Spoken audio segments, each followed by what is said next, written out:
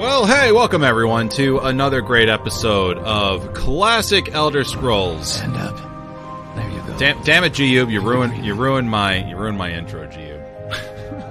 And we're here in Morrowind. This is episode 67 of Classic Elder Scrolls, the Ashlanders, or Ashley Madisoners. This is Classic, brought to you by the Quest Gaming Network, available for download on iTunes, Google Play, Stitcher Radio, QuestGamingNetwork.com, and your favorite RSS reader. Today's record date is Fredos, the 3rd of First Seed, and I am your host and fellow Tamrielic traveler, Evarwyn, and I am joined by the man who would marry an Ashlander, but only if she didn't smell bad, Mike, the Tamrielic historian. Hello, everybody. Yes, these indigenous people in the Ashlands there, I don't see much water up by the volcano, so I'm thinking they probably scrub themselves with pumice stones, but not with water to go with it. So they probably smell bad. Yeah, that's probably. Plus, all that skulk that they eat and, the mud crabs can't be that good for them. Not to mention the scrib jelly. Oh, yeah, I forgot about that. Maybe they use that as deodorant or hair gel. Ever have scrib jelly and ash butter sandwich? No, I haven't. It's not good. Oh, okay, good. It tastes like if you were to take fluff and sprinkle and ash, fluff and ash, and put it in a pita. Anyway. I'm trying to think of where do I go with that? Well, clearly you guys have never tried them toasted before. Then it's just all right. Now that sounds off the bone. That sounds good, actually. Yeah, a toasted scrib jelly and ash sandwich. Yes, but what falls off the bone? Your face? Yeah, because it's pretty much the only thing in there that has bones. Yeah. Okay. Of course. This gentleman you are now hearing is the one and only, the Sonarist himself, currently bathes in ash and lives on land. Mark's an Ashlander, eh? Hey, look, you may laugh now, but I'm going to make this bathing in ash a whole rage and get all the wealthy Dunmer up here, and then who's going to be? Then I'm going to be bathing in gold, Scrooge McDuck style. Wow, Scrooge McDuck style, you say? Mm-hmm. Wow, all right. I'm hoping the volcano doesn't melt it, because then it might be more of Veneris Targaryen. Well, I don't think you have to worry about that, because Scrooge McDuck can go back in time now. That is true. Because the new Scrooge McDuck for the new DuckTales is Doctor Who. Which Doctor? Yep. The 10th Doctor. David Tennant. David Tennant is playing Scrooge McDuck. Get out of here. Yeah, it is. After the show, go look it up. Oh my God, I'm. He's gonna go watch DuckTales now. Ooh, do. When they made the remake or the remaster of the DuckTales Nintendo game last year or a year or two ago, they actually got all the voice actors back, including the man that did the original Scrooge McDuck, to voice the game. Really? Yeah, he unfortunately he died last year. Last year or the year before, but after he made the game. But he was in his 90s and he came back, and it's spot on. Like, they even had the actual background artists and everyone from the show come in to do all the backgrounds and everything. That sounds awesome. If you play the NES game and you love the DuckTales show, grab it on Steam. It's a fun little game, and it's such nostalgia. Well, let me just put this out there. It seems that podcast listeners are getting an extra 5 minutes here, not previously offered to the stream or on YouTube, because for some odd reason OBS did not. When I clicked start streaming, we did not in fact start streaming. Oh, God damn it! I know. So we're gonna. Unfortunately, we got to do the intro all over again, but we're just going to barrel on through, okay? So save this for the podcast listeners. Yeah, this is gold. This is podcast podcast gold for those folks. And let's so I hit start streaming now. Let's see what happens here. Let's see. Got to reload the page. But is that now or like now? Or like now. Okay, I actually just got an Audible message. Audible, hey, from my phone saying that we are now live. So that's great. Take 2, I guess, for podcast listeners, but take 1 for you folks watching the stream and here on YouTube. Hello, everyone, and welcome to another episode of Classic Elder Scrolls. This is episode 67. The Ashlanders. This is, in fact, Classic Elder Scrolls, brought to you by the Quest Gaming Network, available for download on iTunes, Google Play, Stitcher Radio, and QuestGamingNetwork.com. Today's record date is Fredos, the 3rd of First Seed, and I am your host and fellow Tamrielic traveler, Evarwyn, and I am joined... I feel so bad for podcast listeners. We got to go through this crap joke all over again. It really is. I am joined by the man who would marry an Ashlander, but only if she didn't smell. Mike, the Tamrielic historian. Hello, everybody. And yes, when you live up that far near the Red Mountain, there's no water. I'm sure Valen's going to correct me. And then we'll have him marry the Ashlanders instead. Right. So, Insert joke about scrib jelly and ash sandwiches, ash butter sandwiches. A few unknowing ways to move that joke. And now we're on to Mark. Mark the Sonarist, who currently bathes in ash. He lives on land. Mark's an Ashlander. And then I put in A because he's Canadian, which makes it doubly funny. Oh, you hoser. Come, now I'm Look, I already used up my A material. I'm frantically looking up what creatures take dust baths and trying to figure out something to do with that. Come back to me later. I think elephants do, don't they? I think they do. Chinchillas, yeah. Birds. Chinchillas are well-known dust bathers. Mm-hmm. Dust bunnies, definitely. Yeah. Oh, okay, just imagine I said something funny about chinchillas, and we'll go on from there.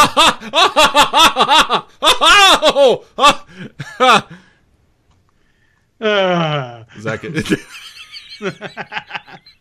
So it's great to be here. It's the worst.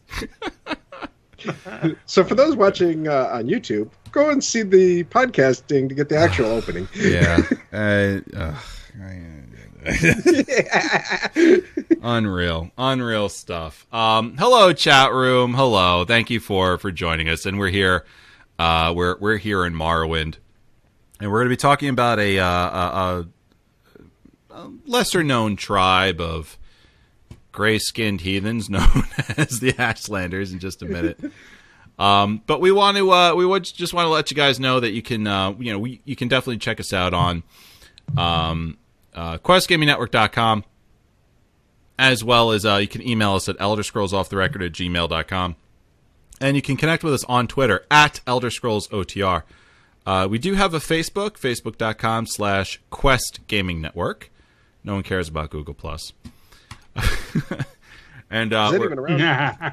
Yeah, only. Well, I mean, how else are Google employees supposed to talk to each other? Oh, that's true. Yeah. Meanwhile, there's that one guy at home who's going, "Oh, I love my Google Plus account. It links everything I do on Google." Okay, and I'm getting text messages now. It's all the Google Plus users. They're like, we know you're out there. Yeah, they're like, God damn it, you had to just. The protests start. Good job, Evarwyn. I'm sorry. Okay. So, all right. I'll tell you what, Mike. Why don't you tell everyone what we're doing today? Okay. So today we are going into Morrowind, Elder Scrolls 3. We are going to cover the history of the Ashlanders. The Sonaris is going to bring what the Ashlanders bring. What effects does the inclusion of Ashlanders bring to the narrative and gameplay of Morrowind? We have a fast question, some crafting, this week's in Tamrielic Holidays, and some tweets and emails. And with that, I'm going to turn it over to my good friend, Jazzledar. Jazzledar, if you please. Listeners, please gather alongside the fire with your Alfiq and your brother that turned into a Sench Mount in Elder Scrolls Online. I'm so sorry about that. but here is Jazzledar. This one has been lounging around Hugh's Vein. The sun is warm and the sand is dry. The gold is plentiful. Too bad there is the iron wheel. Why does this one wonder? Hold on. I heard them say Mike, hold on, I'm reach sorry. Morrowind. I'm sure they'll let us go. We're gonna have Did to we crash? No, we're okay. It's just unfortunately the audio is conflicting with your voice. So I'm gonna reduce the voice. I am so sorry, guys. We're on a real train wreck right now. Please, Mike, please start over. And please put your paws together. Pay no attention to Giub behind the curtain. Jazzledar, please. This one has been lounging around Hugh's Bane, and the sun is warm, the sand is dry, and the gold is plentiful. Too bad there is the iron wheel.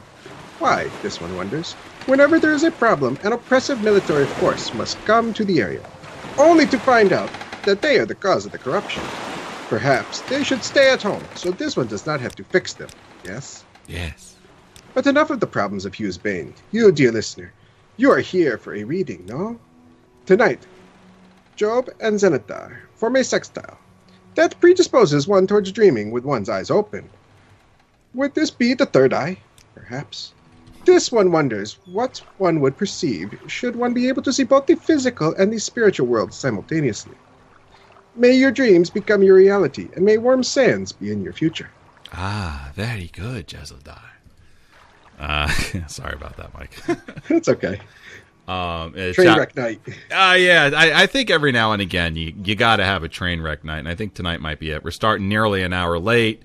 You know, we're trying to make sure that we're done for daggers in time for them. You know, this chat room's laughing. They're like, anyone who's played Morrowind will totally understand. And I am definitely about to experience a crash at some point in the next 30 minutes. I am willing to bet. Welcome to the Elder Scrolls. Yes, indeed.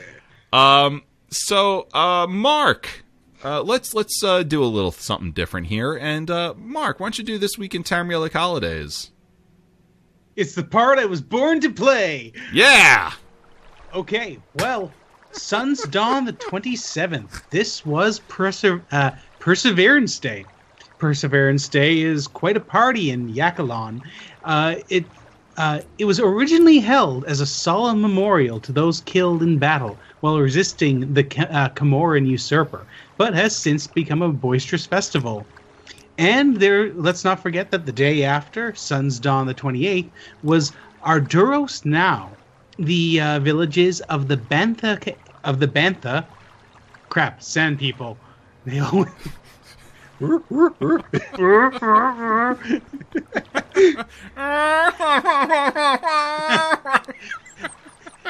I'm sorry about that. I'm derailing this right away. The villages in the Bantha celebrate the baser urges that come on with that come with springtide on the Ardus Now.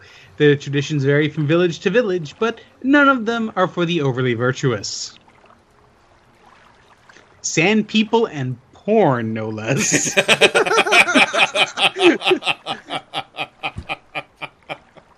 Oh, for God's sakes.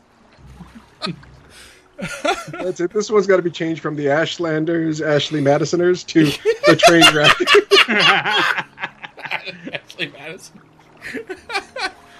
Oh, life's too short. Play Morrowind.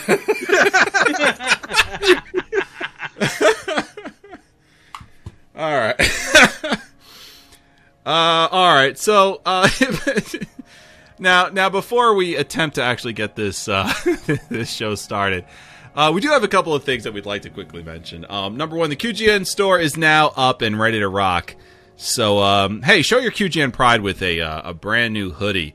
Your armor looking kind of weak without that QG D&D t-shirt in both male and female cuts, or shore up your Fallout shelter with a pile of KD radio coffee mugs, all the ceramic for your power armor needs. We got to rewrite this. We got to rewrite that. So listen, I'll give you the no nonsense ad for this. We do have a QGN store up on QuestGamingNetwork.com through Spreadshirt. We've got a lot of cool stuff on there as far as, hoodies, T-shirts, coffee mugs go. We're going to be looking to add more things like, cell phone cases and whatnot. Right now we've got T-shirts, hoodies, and coffee mugs featuring the logos of Elder Scrolls Off the Record, KD Radio, QGDND, and the Quest Gaming Network logo as well. So go check it out. All right, I'm hoping that maybe you guys find something there that you like, and if you don't, that's fine. Just send us an email with a suggestion of yours, and we'll try and see if we can get it up on the store at questgamingnetwork@gmail.com. This is, like all brand new stores. It's a work in progress, and we're looking to make it even better than what it already is. So go check us out on questgamingnetwork.com, and go ahead and click on the QGN shop link on the very top there. We also want to let you know that the very first annual QGN Con is coming.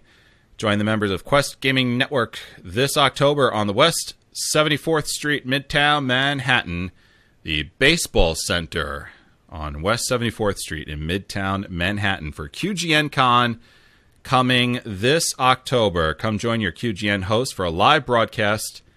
So, interactive gaming sessions such as Dungeons and Dragons and Magic the Gathering, or just hang out and have a good time. So there's that. So yeah, it's a big thing. We are looking to do Elder Scrolls Off the Record. We're hoping to do KD Radio live shows, okay, in front of the audience. We are looking to have a Magic the Gathering. What do you call it? Magic the Gathering tournament with some prizes. Mark is going to come and do a Dungeons and Dragons session as well. All of this stuff, just one simple door charge gets you in for the entire day, and you can sit in and watch, 2 awesome shows, record live in front of you. Bring your Magic the Gathering cards, bring your pen and paper for D&D, and we're going to have some great prizes for the Magic the Gathering folks, and that's just to start off with. We're looking to pack the day even further with other stuff for QGN Con.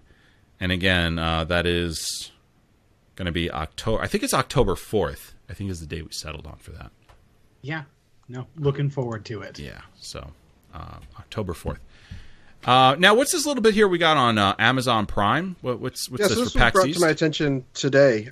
So if you're going to PAX East next Friday, and you have an Amazon Prime account or a Twitch Prime account, since both of them are linked together, they have special benefits. So make sure you check in because there's things like a members lounge, free coat check service, and special rewards for those that are Amazon Prime or Twitch Prime members going to PAX East next Friday. So if you're seeing this live or listening to us later, and you're going to PAX, make sure that you check in.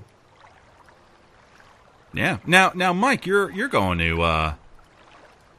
You're going Yes, to PAX, I am. Right? Yeah. So myself and Wicked Wolf are going to be at PAX.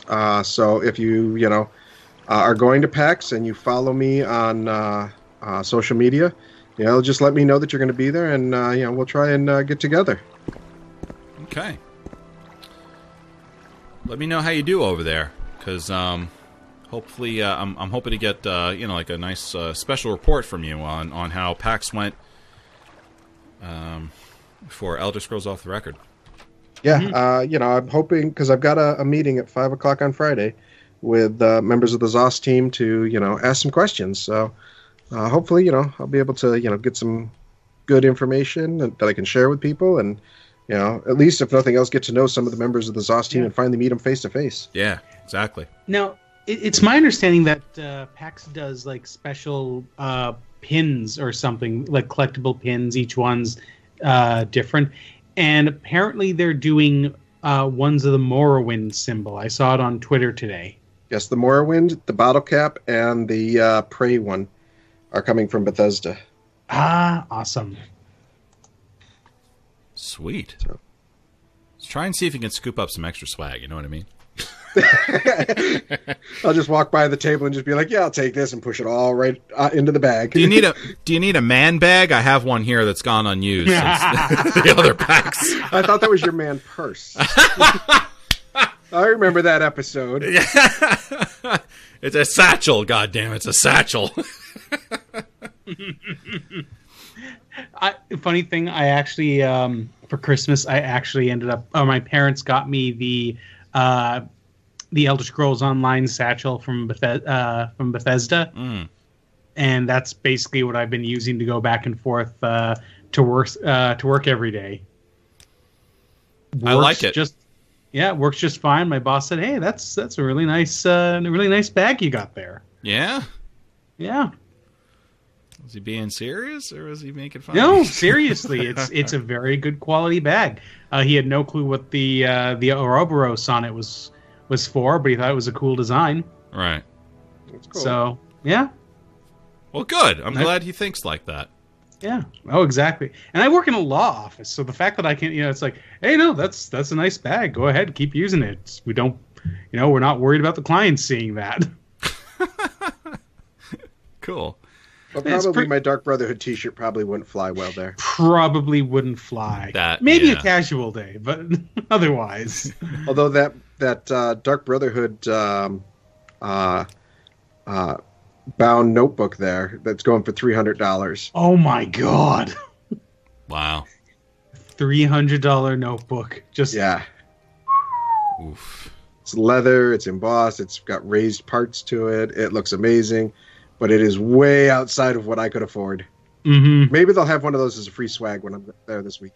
Or hear me out. Maybe QGN will get it for you, and you can do a product review. Hey, hey. I like that. All right, guys. Not gonna happen. Could you tell? This is somewhere. No, we do stuff like that. We do stuff like that all the time. We do the book reviews, Mike. No, for a $300 notebook, I don't think that's necessary. It's a notebook. Ollie, what's the weather like out there? It's a notebook. It's a notebook out there. All right, guys. Let's roll into some gameplay, guys. What do you think? Okay. Sounds like a plan. Mark, what have you been doing in game lately? Myself, I have actually been, for the most part, just getting on ESO every once in a while and trying out, doing crafting writs, that type of thing. But I have been spending a little bit of time poking back into Morrowind. I think over a year ago, I ended up having to step away from my my streams just because things were busy, and I was just sort of picking as to, well, where was I in this game? And I realized, you know what? I wasn't that too far off from finishing the main quest. So I don't know. I might need to look into if maybe in a few months things will calm down and I'll be able to really look into getting doing a stream or two here and there. But we'll see. We'll see what happens. But I was just remembering, like, man, this character was not good with fighting, but she was really good with talking. Talk her way out of anything. Yeah. Yeah, that is one of the things. It is one of the things that I did appreciate about Morrowind was that I like that being a talking character was much more straightforward than it was in Oblivion and in Skyrim. Like, Skyrim, you didn't really see an effect from it. In Oblivion, just anytime you wanted to do something, you had to play that god-awful mini-game. Mm-hmm. Speech pizza? Yeah, speech pizza. Yeah. Speech pizza with the orcs was the worst because you had to look at them. Speech pizza in Oblivion was bad because you had to look at any of the potato faces. That's really bad, Mike. Holy just driving on that anti-orc train right on through. You don't even care. Just pick up that thread where I last left it. That's awesome. What else, Mark? What else have you been doing? For me, that's pretty much it. I've been editing QGD&D episode, which has been kicking my ass. It was just one of these ones where everything that could go wrong with... Look at it this way. We have 2 recordings, mine and Mike's. My recording, everyone but myself is basically inaudible. The sound is there. Just they're so quiet, there's no point. Mike's recording, everything's fine, except he's inaudible. And on top of it, we were playing over TeamSpeak, and someone was trying to log into the channel constantly throughout like the second half. So using Mike's recording was the best part, except for all of a sudden in this entire second half, you just keep getting, this person's logging into the channel. This person has lost internet connection. This person is logging into the channel. Oh, God. This person has lost internet. So I pretty much decided that, you know what, there's a spot where at this point a fight's going on that lasts like an hour. I'm just going to cut that out and say, here's the synopsis audio error. I don't have the talent to fix this, and I don't think people want to wait another week for me to get it to try and salvage that. Yeah. Especially since we got some really good episodes coming up. So the next episode, Mike. The next episode, if I remember correctly, is the one with the fight in the bar. Oh, okay. So that's the one that Joe guest starred. Yes. So some really good stuff coming up. Yeah. Good. Okay. When's the next episode coming out, you think? I should have it to you by tomorrow. Nice. And from there, the moment I have it up, I'll release it. Great. So the following day, so podcast listeners, if you're listening to this on the first day that this comes out, you can look forward to QGD&D being out tomorrow. If you're listening to this any other day after Saturday, it's available right now. Go check it out, QGD&D, on QuestGamingNetwork.com. You get the RSS feed there, and then subscribe to it on your favorite RSS reader. It's also on iTunes and Stitcher Radio and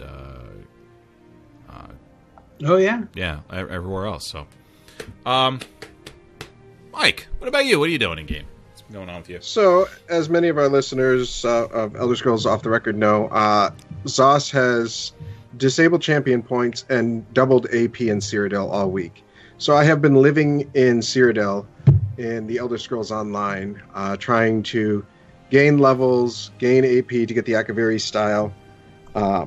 Just, doing stuff in there. So, been in there doing that. I tried logging into Morrowind in preparation for tonight's episode. And I logged in, I was in Belmora. I'm like, okay, I'll go and use a Silt Strider, go to Vivek. The Silt Strider wasn't there. I'm like, well, that's strange. So then I walked outside, walked across the bridge, got over by the Imperial Fort, and it crashed. Uh-oh. Logged back in, tried again, crashed.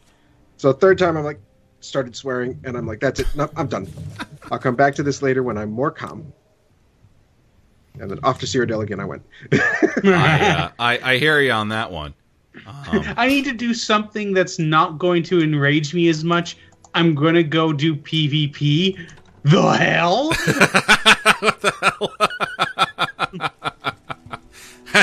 That's different. I didn't say it wasn't going to enrage me as much. It's just that at least that rage can be channeled. Exactly. And I think, honestly, that's what's important here. That's the takeaway. Mike, let me guess the hierarchy. Trying to get out of Daggerfall's dungeon is more enraging than getting Morrowind working is more enraging than playing PvP. Yeah, that's about right. Because usually I can get into Morrowind without a problem, but it just was definitely not something that was going to happen. So I was like, I don't have the patience this week to sit here and play around with trying to get a game to load in for me. I'll find something else to do. Right. I hear you. That often happens when you jump into, some of these older Elder Scrolls games. And truth be told, as much as I love Daggerfall, you can only play it for so long before you want to throw your computer out the window. Yep. But back in my day, that's all you had to play. Hey, back in my day, we often threw our computers out the window. It was known as Throwing Your Computer Out the Window Day, which was a day that was celebrated among the Akaviri, actually. That's an Elder Scrolls joke if you missed it. And we would wear a skooma on our belt, which was the style at the time. No, we would wear a ash yam on our belt. There we go. Now there's some Elder Scrolls loving. Here's a barrel here. I wonder what's in this barrel. Do you honestly think, guys, that maybe if I open up this barrel, like a really special ring might be in there? Do you think? You think? No. No? I'm not that lucky. Oh my god, there's a ring in here!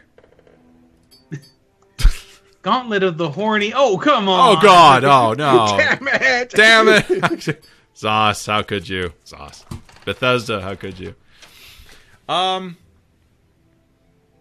So when it comes to Elder Scrolls, I've been playing a lot of Elder Scrolls Online lately, and believe it or not, in Cyrodiil, but not for the AP.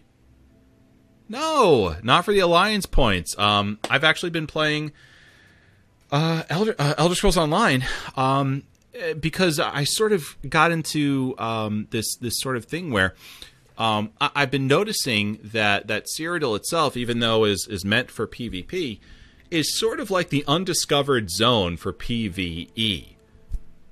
And as a matter of fact, which I'm going to say it again, last week's challenge on Elder Scrolls Off the Record still is for today, and that challenge is go into Cyrodiil and either by yourself or with somebody else and just explore.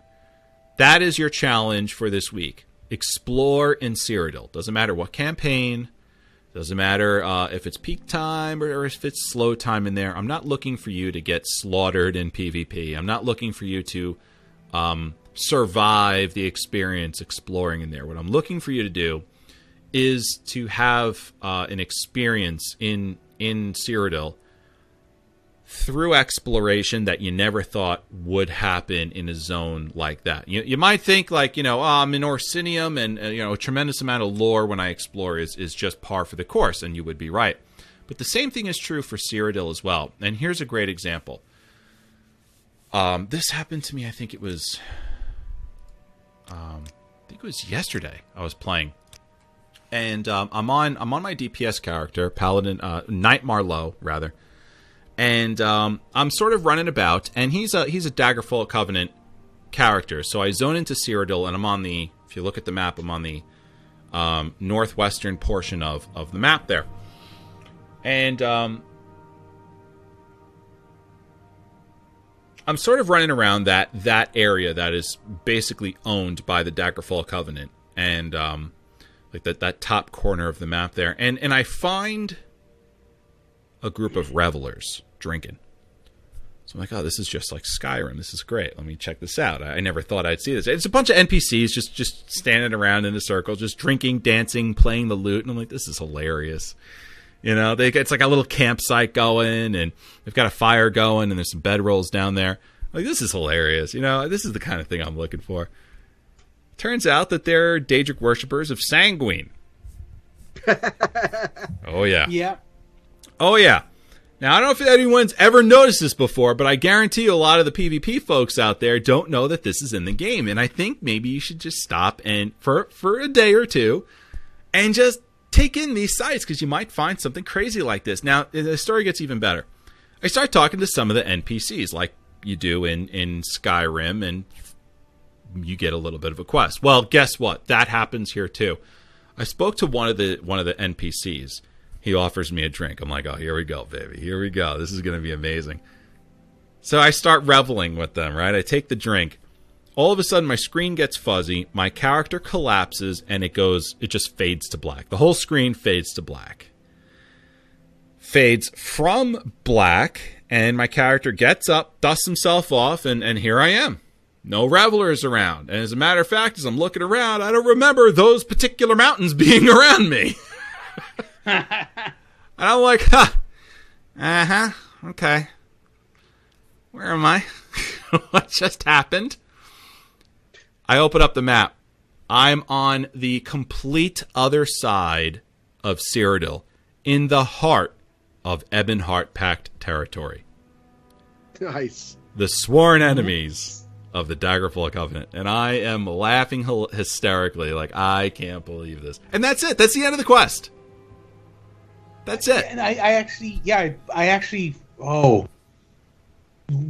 soon after the game came out, I bumped into that. That was hilarious. I love that one. Yes. I think you're one of the few people I've ever heard talking about it, though. I'm not surprised because, Yeah. Look, Cyrodiil is meant for PvP. That is the reason why you go there, to PvP. I mean, PvPing is not offered in any other area of the game. So if you want to do it, you got to go to Cyrodiil. So it doesn't surprise me that a lot of people that go into Cyrodiil are not really going to find this sort of thing, because that's just not what they're there for. If you're there to, if other people are, if you're looking to get that kind of experience, it's just Cyrodiil is just the back burner of expectations on that, is really what I'm trying to say. But yet it's there. You can do this stuff. And so my challenge to you, and it still stands this week, go into Cyrodiil and just run around. Just run around, and I guarantee you, even if you do it especially if you do this with a friend, if you run around out there just collecting sky shards and doing delves and getting lore books for the Mages Guild, I guarantee you're going to find something out there that you never would have expected, or you're going to have an experience there that you never would have thought you could have in Cyrodiil. Guaranteed. Yeah, happens to be every single time I go in there. So it's awesome. So that's what I've been doing in game. I love it. All right. I'm anxious to get into the history of, because I want to hear about these Ashlanders. But before we do that, I sort of want to just mention our sponsor, Tweaked Audio, tweakedaudio.com, and just sort of remind listeners again that tweakedaudio.com has probably the best earbuds for the price, hands down. Top quality earbuds, and I'm talking not only in sound output, but also in durability and construction. Very durable little suckers, these guys. And you're going to spend, $25, $30. But I'm going to cut over to Mike on this, because Mike's got a little bit of a story in regards to earbuds and their durability. So, Mike, without any further ado, tell me what happened with the laundry. So I have a tendency of doing a lot of laundry in the house. It's not, a big deal. And, but I'm very lazy. A lot of people, when they say, the husband's doing the laundry, he ruins the laundry because he doesn't sort the lights and the darks, or bleaches the colors, or, whatever the case might be. I do the same thing. I'm just such Well, I'm pretty good about it, except I have one thing that I don't do. I don't check the pockets. So if you throw something in the hamper, it's going in the wash. I don't care. Got to check those pockets, Mike. I can't believe you didn't check those pockets. Yeah, usually, it's because we don't have a ton of money hanging around in people's pockets. Otherwise, I would. Yeah. Wow. Poor Tori. But, I was doing the laundry, and I, put the stuff in the dryer, and pulling them out of the dryer an hour later, and I'm hearing this, this tink, tink, tink. I'm like, what the heck? Uh-oh. Open up the laundry. Start pulling stuff out, and there's a tangle of cords. I'm like, oh, God. My wife had thrown her workout gear into the laundry with a hoodie with a set of earphones in it. And so I'm telling her, I'm like, oh, I'm sorry, I destroyed your earphones. And she's like, that's okay. You can buy me a set of Tweaked Audios to help support your podcast next time. And then when you destroy the next pair, I'm like, oh, great. She's busting my chops about Tweaked Audio earbuds. And, so now I guess I'm going to be buying her some Tweaked Audio earbuds because I destroyed her pair of pink workout ones that she had. Well, here's the thing. Not that we're going to go out on a limb and say that Tweaked Audio earbuds would have survived the oncoming apocalypse of Mike's laundry chores. But what we can say here, at least, is we all have that story where you spend $10 on headphones. and they get destroyed in some way that you never meant to, and now you got to go out and buy another $10 pair of headphones. This happens all the time. One of the great things about Tweaked Audio headphones is, look, if you spend $25 on their headphones, $25 to $30 a roundabout, okay, and Mike throws your headphones in the laundry, you can at least call up Tweaked Audio and say, Mike destroyed my headphones in the laundry, and they're going to say, no worries, bro. We heard about this. It happens. Here's what we're going to do.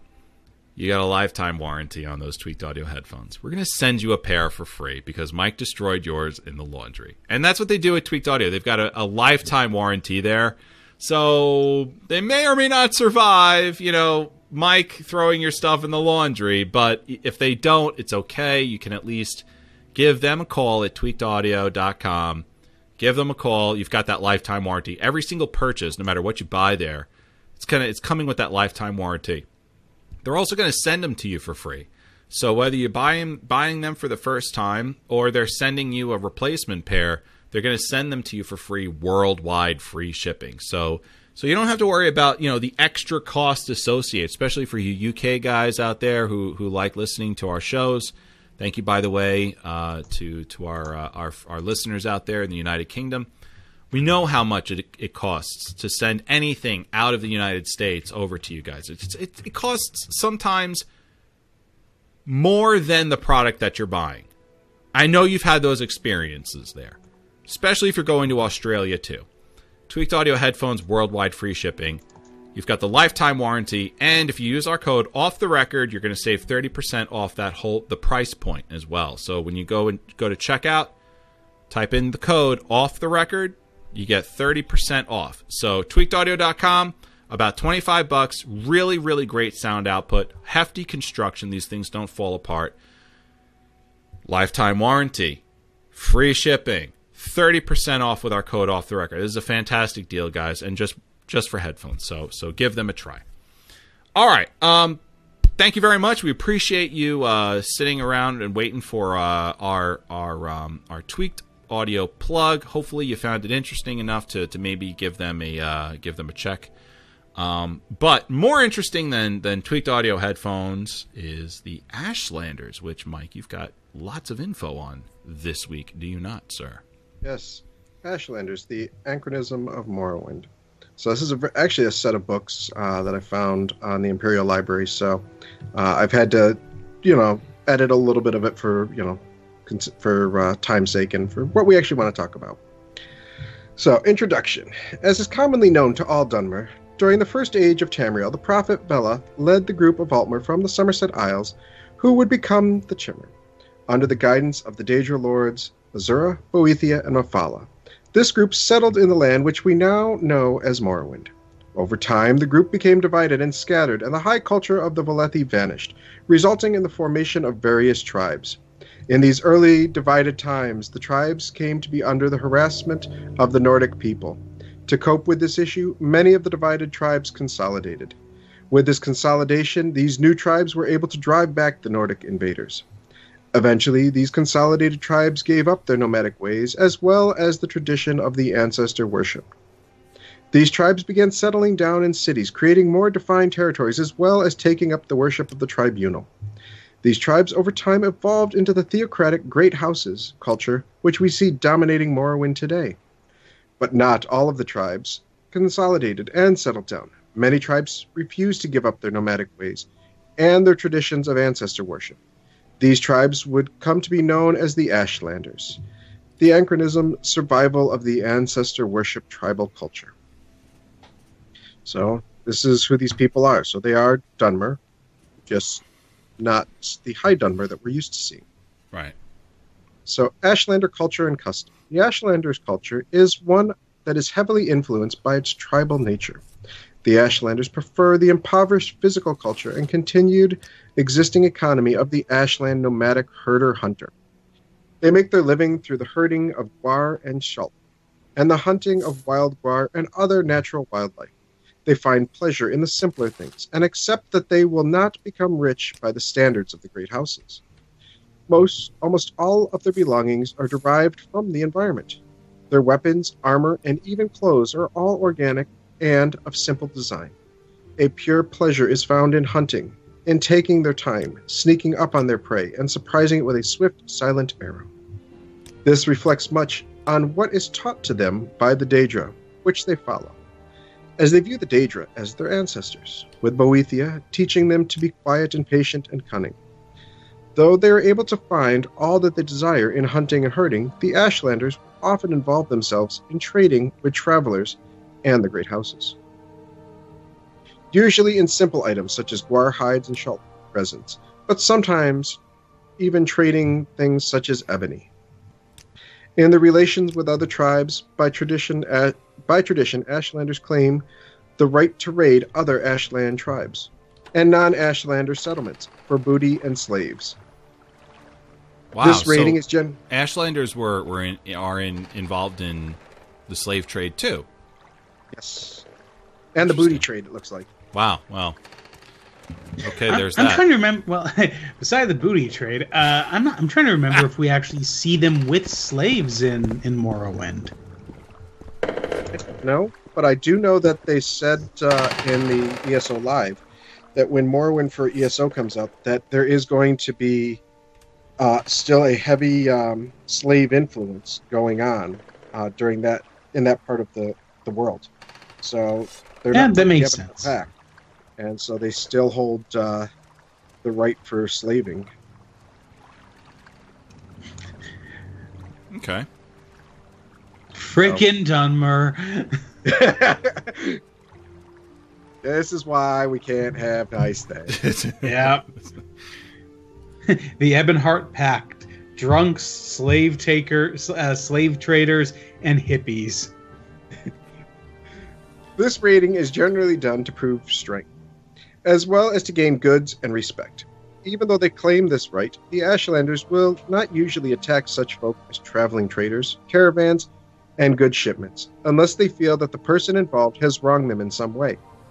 When feuds between tribes arise, they may be settled by the champion of the tribes. However, wars sometimes do occur. They have strong militaristic and authoritarian traditions found in their ancestor worship. And when war does erupt, almost all members of the tribe, not just the champions and the warriors, participate in the fighting. Usual weapons for Ashlanders are made of chitin, these being basic bows, spears, swords, daggers, and the like. Ashlanders are also excellent fighters while in their own territory, even outmatching the Empire's legions. Wars are typically avoided, for the most part, mainly due to the fact that the Ashlanders are very few, and the lives of their people are too dear to waste. However, they are extremely brave once in battle. Ashlanders, which are born into the tribe, may also be cast out or choose to leave the tribe. Ashlanders, which willingly leave the tribe, are known by the House Duffer as Left. I find it interesting, Mike. I find it interesting that you mentioned that they have a authoritarian roots in their society, which makes sense when you think about the fact that they involve themselves with the slave trade. But at the same time, there's a deep respect for life for themselves because there's too few of them around, and they don't prefer to engage in war at all, but they will if they have to. It's actually pretty common, more common than you would think when it comes to a lot of these kind of cultures, because they're a very small culture. I mean, they have a very proud warrior tradition, but it makes no sense for them to actually engage in all-out combat. Combat by champion is very common, all over tribal cultures. Yeah, I could see that. I could understand why. Usually when you find authoritarian societal roots, though, the respect for life is not that deep. But it seems like that's sort of checked in balance here because there's so few of them anyway. It's probably because they're nomadic people that live in a harsh environment. Well, remember, it's respect for their own life. I mean, whenever you see an authoritarian government, well, even still, it's always nationalism and let somebody else go fight for you. You know, I mean, when you look at the Roman Empire, you know, they would oftentimes send slaves in to do the fighting. Yeah, and so they deal with slaves and slave trades. You think that they're going to be sending, you know, most of their fighters out. They're going to be sending Argonians and Khajiit, you know, and Nords that have been captured in the booty trade to go fight for them. Right, yeah, of course. But usually what ends up happening is, you know, those authoritarian societies, they tend to have, like, a lot of... They tend to have a lot... They look at their people as resources, as we would, you know, coal in some degree.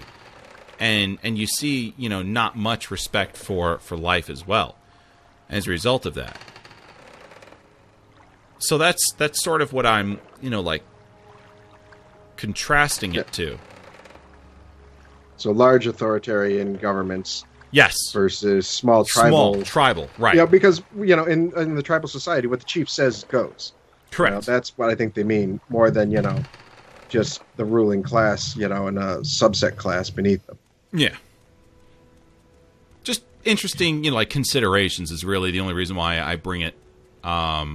Why I'm continuing the conversation. It's just you know, it just hits me as really kind of cool, really interesting that they have this small culture that doesn't really represent much in Morrowind at all. But you know, certainly when you start like digging your fingers into them as a culture, you start to find, you know, little gems of information here that are really interesting when you start really thinking about, you know, well, why is that? And that's a little different. And what's that all about? And I like it. So back to the Ashlanders, which willingly leave the tribe. They are those Ashlander stocks who have abandoned nomadic life and settled among the native Dunmer. The Valethi are despised by their Ashlander cousins as weak and soft, while the House Dunmer look upon the Valethi as an insignificant underclass. This use of the term Valethi, however, should not be confused with the Ashlanders' usage which refers to all Dunmer as the Valethi, those that are cast out from their own rogue camp, or sometimes become Malagabresh, a renegade witch warrior woman who practices dark magic. The Malbresh steals the vital essence of men in order to give themselves power and to live in all women camps, save for the few men who are unlucky enough to be captured by them. Oh, yeah. I think I know a couple people like this.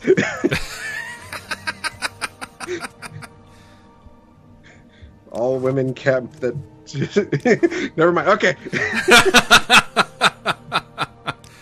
Let's move on. Let's move on. So, Section 2, the Ashlander Society. The Ashlander Society is composed of nomadic camps, which have portable huts of hides stretched on chitin frames, which can be quickly dismantled and packed atop a guar when moving to new hunting grounds and grazing grounds for the guar and the shelter. The Ashcan, Khan, of the tribe, has a much larger ute, though the Khan's hut is simply a larger, more elaborate version of a family hut. Some particular qualities exclusive to these Ashlander camps include reed wind chimes, usually organic lanterns of various colors, as well as decorative bug bowls. Leaders in Ashlander society are known as Khans, the chief Khan being the Ashkan. The Ashkan is the greatest champion of the Ashlanders and serves as the chief and war leader of the tribe, as well as being the warrior protector of the tribe's ancestral cult. The position of Ashkan is designated by a primitive crown designed out of organic substances, such as what appear to be chitin, dyed feathers, and the like. It is also fairly common for higher-ranking members, such as Khans, to wear enchanted clothing or armor, or used enchanted weapons. However, it is quite uncommon for non-Khans to use enchantments. Some Ashkans choose to have advisors apart from their Lukans and wise women, such as wizards, although this seldom occurs in recent times. I got a train coming. Hold on. Oh, uh-oh. And here I am fighting a, looks like an assassin. I forget these guys' names. Oh, it's not the Dark Brotherhood. Who's the other assassin group that's here? Come on. There's Morag Tong is the other ones, but Yeah. This looks like the Dark Brotherhood. I thought that was the Morag Tong, but yeah. So sorry about the terrible banging sound that you're hearing there on the audio. Sorry about that. We've had a lot of trains come through on Friday nights recently. So, below the Ashkans is the tribe. In the tribe is the Farseer. The Farseer is a wise woman or shaman of the tribe who gives counsel to the Ashkan. Though arcane wisdom and prophecy, the wise woman or shaman is also known as the Oracle Seer, or the tribe's ancestral cult. Below the Farseer in Ashlander society is the Glukans. The Glukans serve as the chief's warriors and champions of the tribe, protecting the honor of the tribe in peace and war. The majority of Ashlanders serve the tribe as scouts, herders, and hunters, which each tribe also having a healer. As the Ashlanders are nomadic, the herd and food must be hunted, but the herders and hunters are also charged with guarding the treasure of the land that nourishes the Ashlanders and makes them strong. Ashlander Religion, Section 3. The Ashlander people have no set religion, but rather practice shamanistic, primitive ancestor worship. This ancestor worship not only reveres forefathers, but the Daedra as well, primarily Azura, Boethia, and Mephala. In this ancestor worship, there are various ancestor cults, each Ashlander being born into the ancestor cult of their clan. These cults are fairly simplistic in structure. The cults are led by their Ashkan and chiefs, and are guided by the Oracle Seer, a wise woman with the gift of prophecy, who is protected by a group of holy warrior heroes. The chief being a warrior protector of the cult, generally synonymous with the Ashkan of the tribe, the wise women are seen as the guardians of secret knowledge, spiritual guides, and seers into the world of the unseen, who act as counselors to the tribe and its leaders. The dream, vision, and prophecies of the wise women are a respected tradition in Ashlander culture. The wise women and shamans take careful note of dreams and visions, passing on the tribe's legacy of visions and prophecies to their successors. In their ancestor worship, the Ashlanders honor their dead. Extensive burial caverns are constructed by Ashlanders in which to place the dead. These burial caverns are then guarded and looked over by the ancestor spirits of the Ashlanders. The Ashlanders claim that because of the dead they use to guard their caverns, that they have been accused of necromancy, though they deny this on the grounds that it is their ancestors guarding their caverns, and that there is a sacred honor in their ancestors faithfully protecting their living kin. As the Ashlanders worship their ancestors, they believe that there is no greater evil than necromancy, which they view as profaning the bones and spirits of their fathers. Now, this is actually, I thought, really kind of cool. So you have this nomadic tribe that then makes these elaborate tombs to bury their dead in, so they can no longer walk around, but then, have ancestors that are bound to the tomb as protectors. It's so strange when you think about it, because it's like, you'd figure, okay, maybe, that they would, cremate their dead and spread their ashes to mingle with the ashes of the land. Instead, they bury them in a elaborate tomb. Very elaborate. I mean, in part of the main quest of Morrowind, you have to go into one of these tombs and get a specific item, and just the number of chambers and how it's shaped around is just, it's mind-boggling. It takes if you don't know exactly where you're going, you will be exploring that place and checking every corpse you can find forever. Yeah, so, hopefully we'll see some of these in the new Morrowind ESO expansion. Okay, non-Ashlander relations. So how do they deal with the rest of us? Because, this is what we're going to look forward to. Ashlanders tend to dislike all foreigners, as well as fellow Dunmer, which have given up on the Ashlander ways. The Ashlanders wish for the foreigners to leave Morrowind, or at least leave them in peace. Even though they harbor a harsh dislike for the Empire, no Ashlander is fool enough to make war against them. Though, if such a war might be won, many Ashlanders would most likely cheerfully give up their lives to the cause. Right, In their dislike for foreigners, Ashlanders harbor... Mike, I got to interrupt you for just a second. Yep. All right, so sorry about the jump, guys. We just experienced a huge game crash, and OBS came crashing along with it. The stream died. Unfortunately, you're missing a huge part of what Mike had said. For that missing part, I'd like to just remind you guys that we do an audio podcast, and you should check that out for the full story of what Mike was talking about here in his missing bit. You guys are probably missing about 5 minutes worth of material from Mike. So in order to get that, just head over to the podcast. Unfortunately, we're not going to be able to show that on the video today. And again, I apologize profusely for the video jump. Okay, all right, Mike. Sorry to interrupt, but I had to get that out there in the beginning of the video. Again, just to let people know why things looked a little chaotic. But it's okay. I've got the video playing on one tab, and I can't watch it at the same time as I'm reading notes. So yeah. So please continue. Okay, so let's see. Ashlanders and the foreigners. In their dislike of foreigners, Ashlanders harbor particular bias against certain races. They believe the Altmer soft and foolish, having abandoned their ancestors and put their faith in buildings and sorcery. They view the Argonians as useless, and the Khajiit as ignorant, superstitious, and untrustworthy. How dare they say that about us? Both races being ones that their ancestors typically kept as slaves. The Ashlanders' most dislike is reserved for the Nords and the Imperials. The Nords for stealing the lands of the Ashlanders in times past, and the Imperials for forcing the Ashlanders to be their subjects. The Ashlanders do little in retaliation against the Imperials, deciding to follow the ways taught to them by Boethia, to be quiet, patient, and cunning. In conclusion, the Ashlanders are a people which believe themselves to be persevering the ancient Dunmer traditions of ancestor worship and the nomadic lifestyles of their forefathers.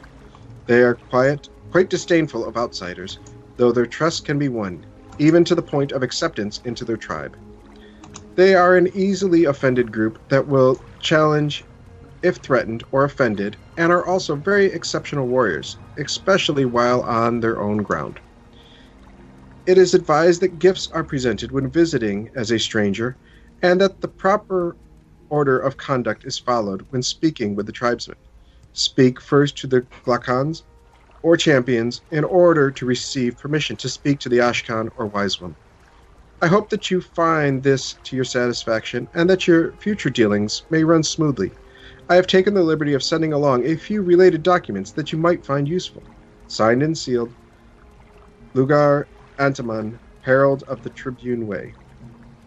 So, that's the first book. It's gigantic. Yeah, it's a big one. And then we've got a couple of poems here. The 5 stars. Well, what I like about it, though, is, even though it's gigantic, it's got a lot of really, really great information. And I think if you, sort of read it and be mindful or thoughtful about what it is that you're being told, I think it's really kind of awesome.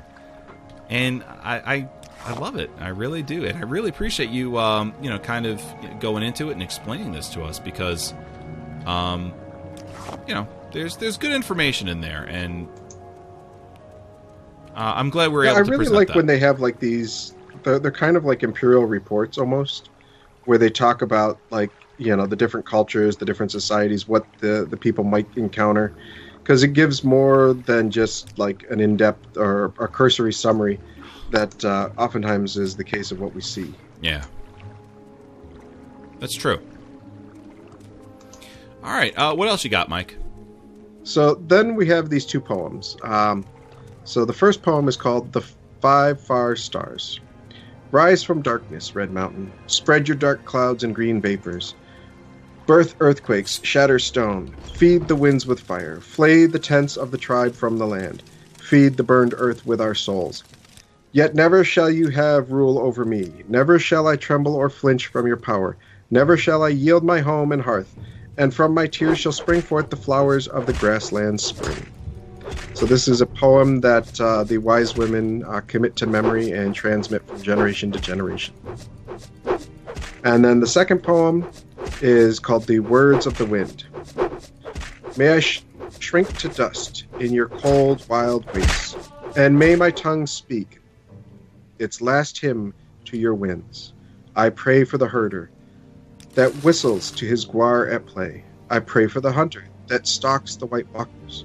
I pray for the wise one that seeks under the hill, and the wife who wishes for one last touch of her dead child's hand. I will not pray for that which I've lost. When my heart springs forth from your soil like a seed and blossoms anew beneath tomorrow's sun. So that was... Scroll back up. The Words of the Wind. Very pretty.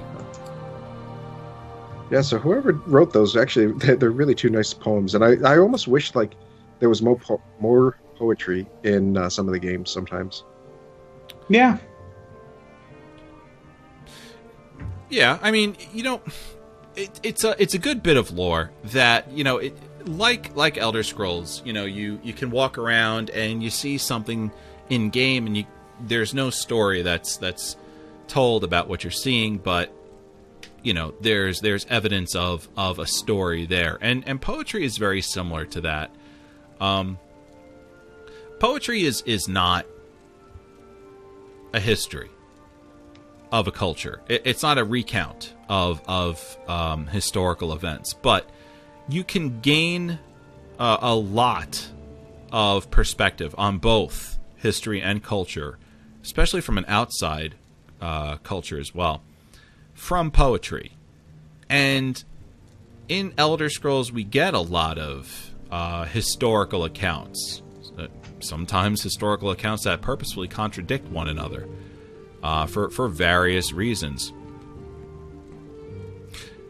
But what we don't get a lot of, like you were saying, is poetry. And yeah, because the poetry comes from the people that are telling the poem.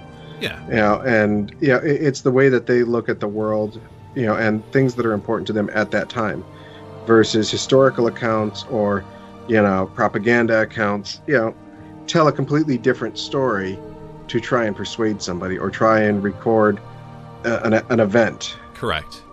So, absolutely. And it's, to have more of that in Elder Scrolls, I think would only do the game and the cultures that they try and make them feel, different than others that you've encountered. I think it could only do it a major service. Can you imagine what Nordic poetry would sound like as compared to, Elven? Well, especially like with Nordic cultures, because it's an oral traditional skald, poetry is an oral retelling of stories in verse. If you want to get an experience of it, there's been recently a number of publications by the Tolkien Society of some of the Germanic and Norse type mythologies. There was I just got done reading the book and I can't remember. Kulavero, which is Finnish translation, to get an idea of what, some of these kind of stories. I mean, Beowulf is an example. Oh, you talk about the Kalevala? Yeah. Yeah, okay. So Beowulf is an example of like skald type poetry reading. So it's not, like very sing-songy in nature. So I could see it being, really cool. To see some Nord, poetry and culture, and not like the drunk Nord stuff that we see so often in this game nowadays. Right, where the Nord culture is presented as a bunch of barroom brawlers that have had too much mead. Yeah, right. All right. What else you got? So that is the end of the history of, but we do have our next advertiser, and I brought a pick for that one. So our Audible sponsor, you can go to Quest Gaming Network and click on our link for our Audible trial. and you can pick up a free audiobook. And I've been reading through a number of books, and The Sword of Shannara, the Shannara series book 1 by Terry Brooks, is on there as one that you can get. It's 26 hours long. Wow. And especially since this summer MTV's Shannara Chronicles are coming back, so if you want to get a better idea of what's going on in season 2, maybe you want to pick up some of these books from the series. So a long time ago, the wars of the ancient evil ruined the world. In the peaceful, shady vale, half-elfin Shay Olmsford knows little of such troubles. But the supposedly dead warlock Lord is plotting to destroy everything in his wake. The sole weapon against this power of darkness is the Sword of Shannara, which can only be used by only a true heir of the Shannara. On Shay, last of his bloodline, rests the hope of all the races. And it's actually a really cool series. I don't know if you've ever gotten into the series, but it's a post-apocalyptic Earth where centuries have passed since a massive war has taken out pretty much all of the population. People have gone into hiding. People have mutated under the chemicals and radiation to become dwarves and gnomes and trolls, and magic has sprung forth from all of the damage that the earth has taken, and elves have returned. So, it's a really cool series. Different take on high fantasy that we're used to from like Lord of the Rings, but nonetheless very similar tropes that we're all used to in the high fantasy world. Right.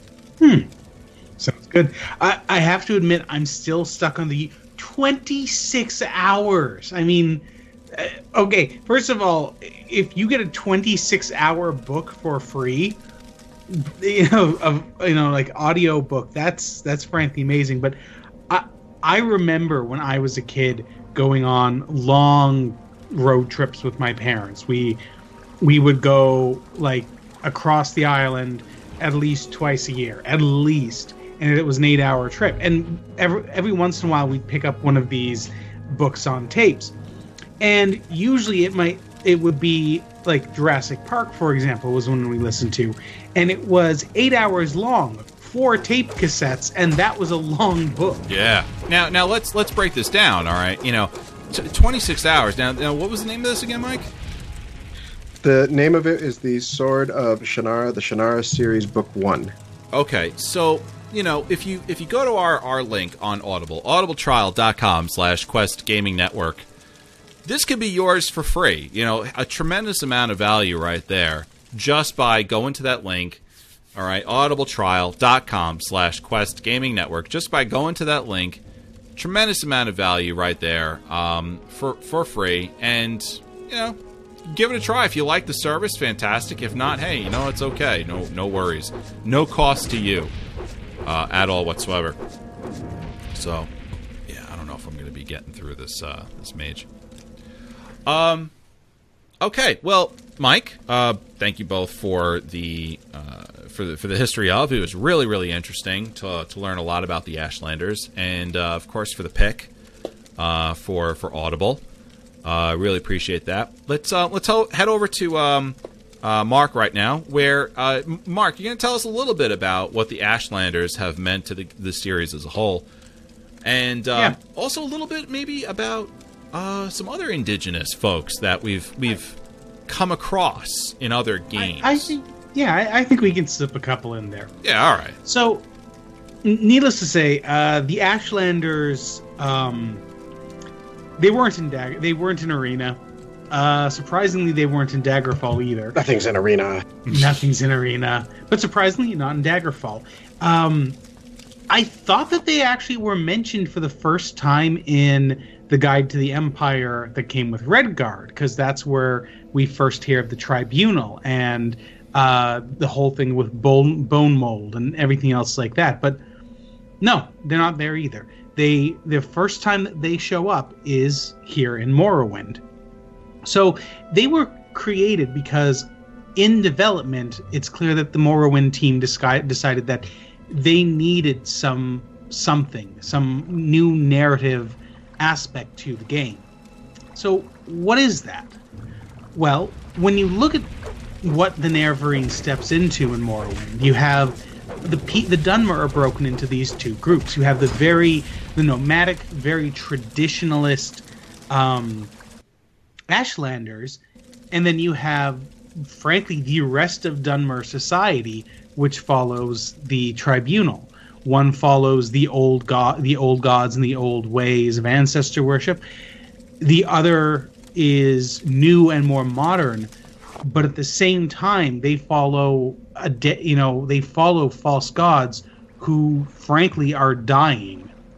And disaster, as these people are split apart, there is this massive disaster coming that no one, with the exception of the tribunal, are really aware is actually imminent. So, what's the point of that? I mean, well, looking at it, I find that it does a really good example of, you see these. It shows different aspects of the Dunmer. It shows that what they have now is not what they've always had, and that there are pros and cons of everything. And as the game goes on, we see that basically the whole point of the Nerevarine is to unite these people, and that becomes a major part of the game, is getting both sides to come together to create a new way for the Dunmer. We eventually find out that, well, that didn't work because the entire island got nuked, but for the purposes of Morrowind, we're just going to focus on that. So I found it was very interesting when you really think about it, because the rest of Morrowind is always presented as this very almost, in a way, it's a very decadent society. There's clubs everywhere. Slaves are used. They love the finer things.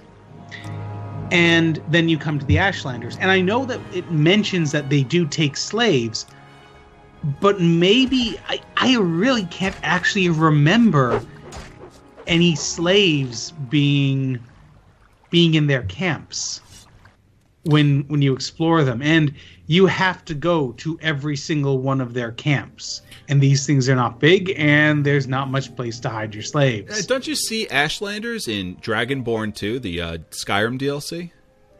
No, you don't. You don't see the Ashlanders there because, actually, you know what? Kind of you do. I'm pretty sure I saw like a wandering NPC there. It was called an Ashlander. Oh, I haven't seen that wandering NPC, but it's quite possible. We do learn that the Ashlanders have kind of taken over the tribunal temple, because they're the Dunmer are going back to the worship of the three Daedra. But I always found it interesting that the Ashlanders were used to show this great divide among the Dunmer, and to help you become that much more of a hero and make it a much more intimidating journey by having to bring about this unity that hadn't existed for, frankly, thousands of years. Which kind of gets into more of the gameplay aspect of the Ashlanders, because the other thing that they add is padding. Lots and lots and lots of padding. Okay. Morrowind has a great plot line, and I really enjoy it. My problem with the main plot in Morrowind, though, is that just when it gets really interesting, when you've been revealed to be the Nerevarine, you are now, if I recall, you are now basically immortal. You do not, you are immune to disease and all good stuff. That is the point in which the game says, congratulations! Now, to move on and stop the big bad, you need to go to every one of these 7 different places and grind out quests for each faction until they can tell you to move on. Right. Oof. And it's the 3 houses and the 4 tribes. And to be fair to the tribes, there's not as many quests with the houses. The houses, you have to get like 5 different people to approve for you, and each one's kind of got its own little quest. The tribes, on the other hand, you are required to basically wander the length and breadth of northern and eastern Morrowind, which, frankly, there's no fast travel options there. So, frankly, it takes forever to do this section, even if you have a very fast character.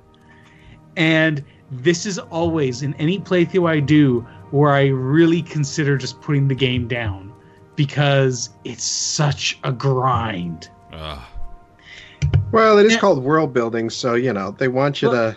Well, there's world building, and then and I love wandering around in Morrowind and Skyrim and that, but there comes a point where I don't want to walk down this road 3 more times for 10 minutes each in order to just get this quest over and done with.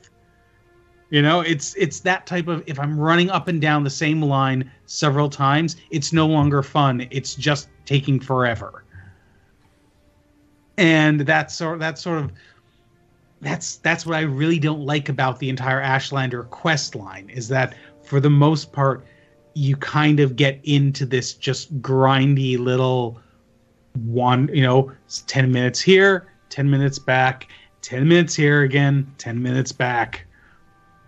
But at the same time, as much as I don't like that aspect of their quests, they have individually very good quests, and they're all very interesting. And I love that. And they have the added bonus of it gives you NPCs to deal with in the northern and eastern part of Vardenfell. And that means that they were able, because that they can, here's these very tiny pockets of what you can technically call civilization. We can now keep these sections much more wild, because the players don't necessarily need to get to a big city. We don't have to put cities here for the player to deal with. If the player wants to find a place to rest or something, here are people that can provide that for them. But now we can make things much more dangerous and interesting. We can put the entire coast full of nothing but Daedra and all these temples and lost things everywhere. Make it clear that very few people can eke out a living in these wilds. So that also helped. And I think, though, that because my only real issue, it isn't the quality of the quests, it's the way that they're introduced and the requirement of how to do them. I kind of think what would have made a much more interesting idea is for you to go to all the different clans, have to deliver an invitation to have them come together to some moot of some type, some giant clan meeting, and then when you go to this meeting, you have this all the tribes of the Ashlanders together for the first time in centuries, and then they have you undergo tests for them all at this great gathering. Maybe do some political wheeling and dealing while you're at it. I think that would have been a much more interesting and effective way of doing it than, again, requiring you to just wander back and forth between camps and grind out individual quests. Yeah, I could see that. It definitely what do you sounds think, like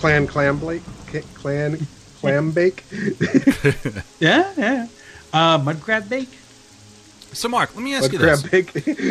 we've heard a lot about the Ashlanders from Mike. Specifically, what makes in Elder Scrolls other indigenous folks like this? What makes them similar? What makes them different than other ones out there? I know we were talking off air. We mentioned the Forsworn, right? Yeah, the Forsworn, the Skald. Really, it seems that they use these indigenous groups to sort of underline issues that are going on away from society. Or even there are times that they use them to underline major issues in society. From the things that are going on away from society, I think that the best example is the Skald. The Skald show up in Morrowind, and they all in the Blood Moon expansion, and they show up again in Skyrim centuries later in the Dragonborn expansion. And the Skald are a people who live on the far north of Solstheim. This is pretty much as far north as people live in Tamriel. Any further north, and you basically need to go to Atmora to find land. And that's a frozen ice ball where no one lives anymore.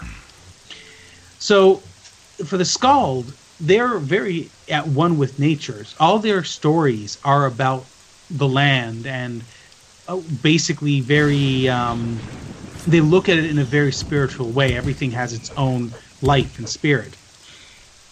In Blood Moon, they stand in comparison to the Imperials, who are in the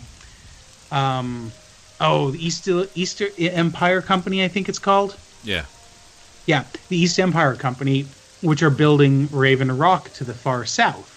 So you can see the very industrial, commerce-based East Empire Company, which you end up, part of your reward for these quest lines is getting a share in the company and helping make that share grow, as opposed to the Skald, who again they're not nomadic, but they leave a very simple life, and they're happy with that. But at the same time, they're shown as their struggles highlight when something is going wrong with the natural order. For example, in Blood Moon, the problem is the Blood Moon. Her scene is peeking through. The werewolves are about. The natural order is being upset. We come back to them again in Dragonborn, and yet again things are coming apart.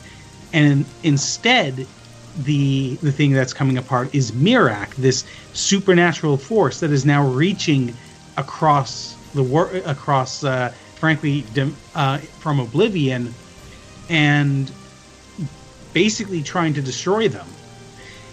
And again, in Dragonborn, beyond that, we also see another separation between them and the people of the South, because the South is an ash-filled hellhole filled with what are effectively refugees trying to make a new life for themselves. Right. And they're in the North, in the clean white wilderness, clean, pure, snow-filled, filled wilderness that they,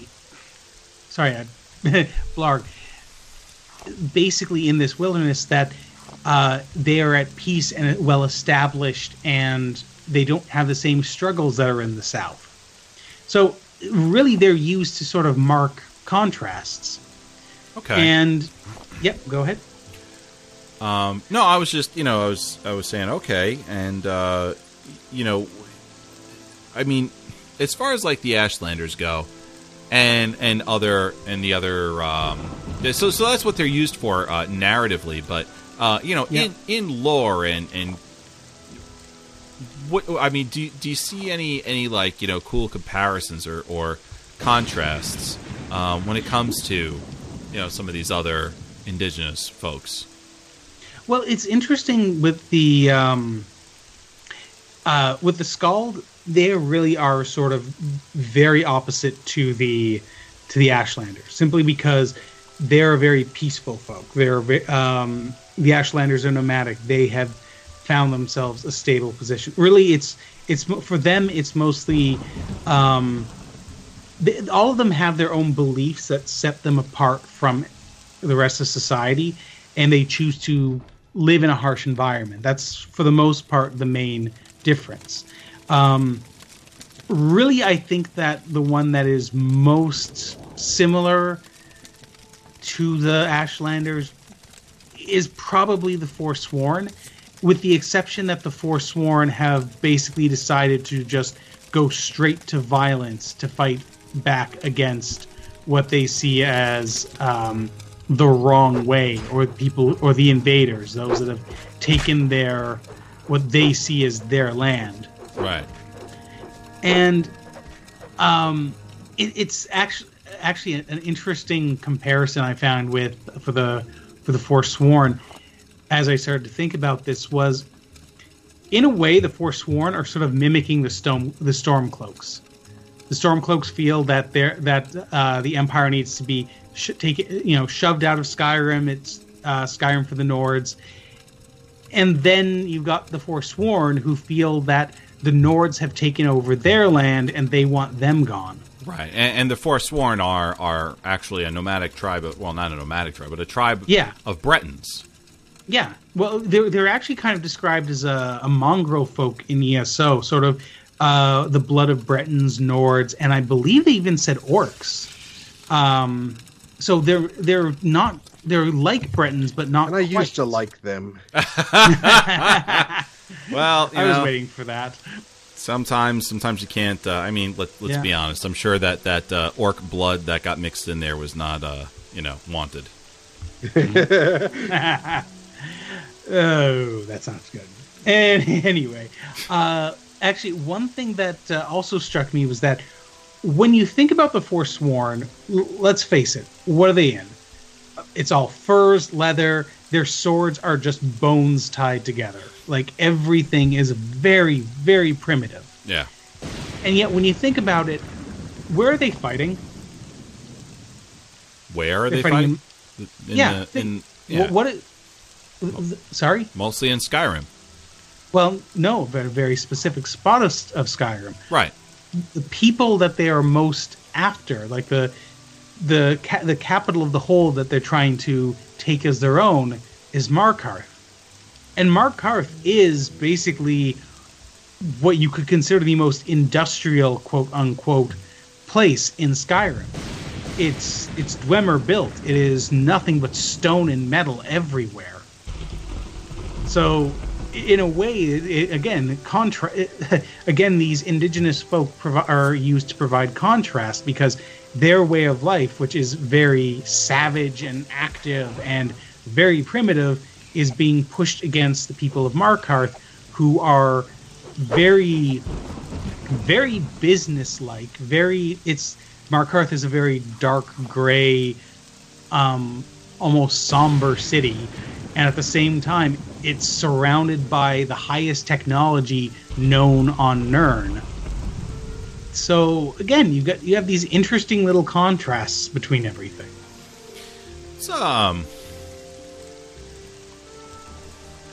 That's true. I've never actually really realized that before with Markarth. I mean, Dwemer technology is dotted all throughout Skyrim anyway, especially up against the mountains there in the Rift. Certainly the northern mountainous area of where the Pale is, I think, or maybe more white. Winterhold. The Winterhold area. That's where you've got Blackreach. It's in the Winterhold area. Yep. But it really is concentrated around there, around Markarth. Yeah. Well, especially, and that's the thing. Markarth is the only place where humans have actually decided to live within a Dwemer ruin. Everywhere else, like, the ruins are left to their own. They're basically abandoned. Or they're inhabited by bandits. Or they're but I wouldn't consider bandits to be a civilization, especially once you're done with them. Hey, what are you saying about me? They're experience grinders. Bandit destroyer. I don't remember a quarry of rock being on the way to Balmora, but all right. I guess I'll just keep following these signs. All right. So Mark, anything else in regards to in regards to this? No, that's kind of all the things that struck me. All right, sort of a loss of words on my part on that one there. Sorry about that, guys. No, it's okay. I know I'm looking at it, it's like, I am so lost. Yeah, I'm just like, where the hell did this come from? This is why Morrowind came with a paper map. That's it. It's really like, honestly, you can't get away around Morrowind your first time in unless you have a map. Yeah. Or infinite patience. I mean, the game itself, I think, is still beautiful until you go into third person and you see this. Yeah. Oh, the yeah. Morrowind strut. It's just the gangly features of my character. It's hilarious. I mean, this wouldn't even pass for. Well, I mean, it might pass for like an animation storyboard, but I'm not even sure all that well. All right, let's just stop my character here for a second and tab out for a minute here, which is what I believe caused the crash that we had earlier. All right, folks. Fast question of the week. Everyone ready? Go ahead. All right. Yeah. From a role-playing perspective, do you find it difficult to play a character that identifies as one of the Ashlanders? Yes or no, and then we'll get into it. Mike. I would say no. Mark. I would say no as well. I do. I would. Okay. So you guys said yes. Mike, why would you say no? That you wouldn't find it, from a role playing perspective, you wouldn't find it hard at all. Well, yeah. I mean, the first thing to remember is that when you're dealing with something like the Ashlanders, you're really dealing with a tribal culture, and you're not dealing with like homesteads and complex political situations.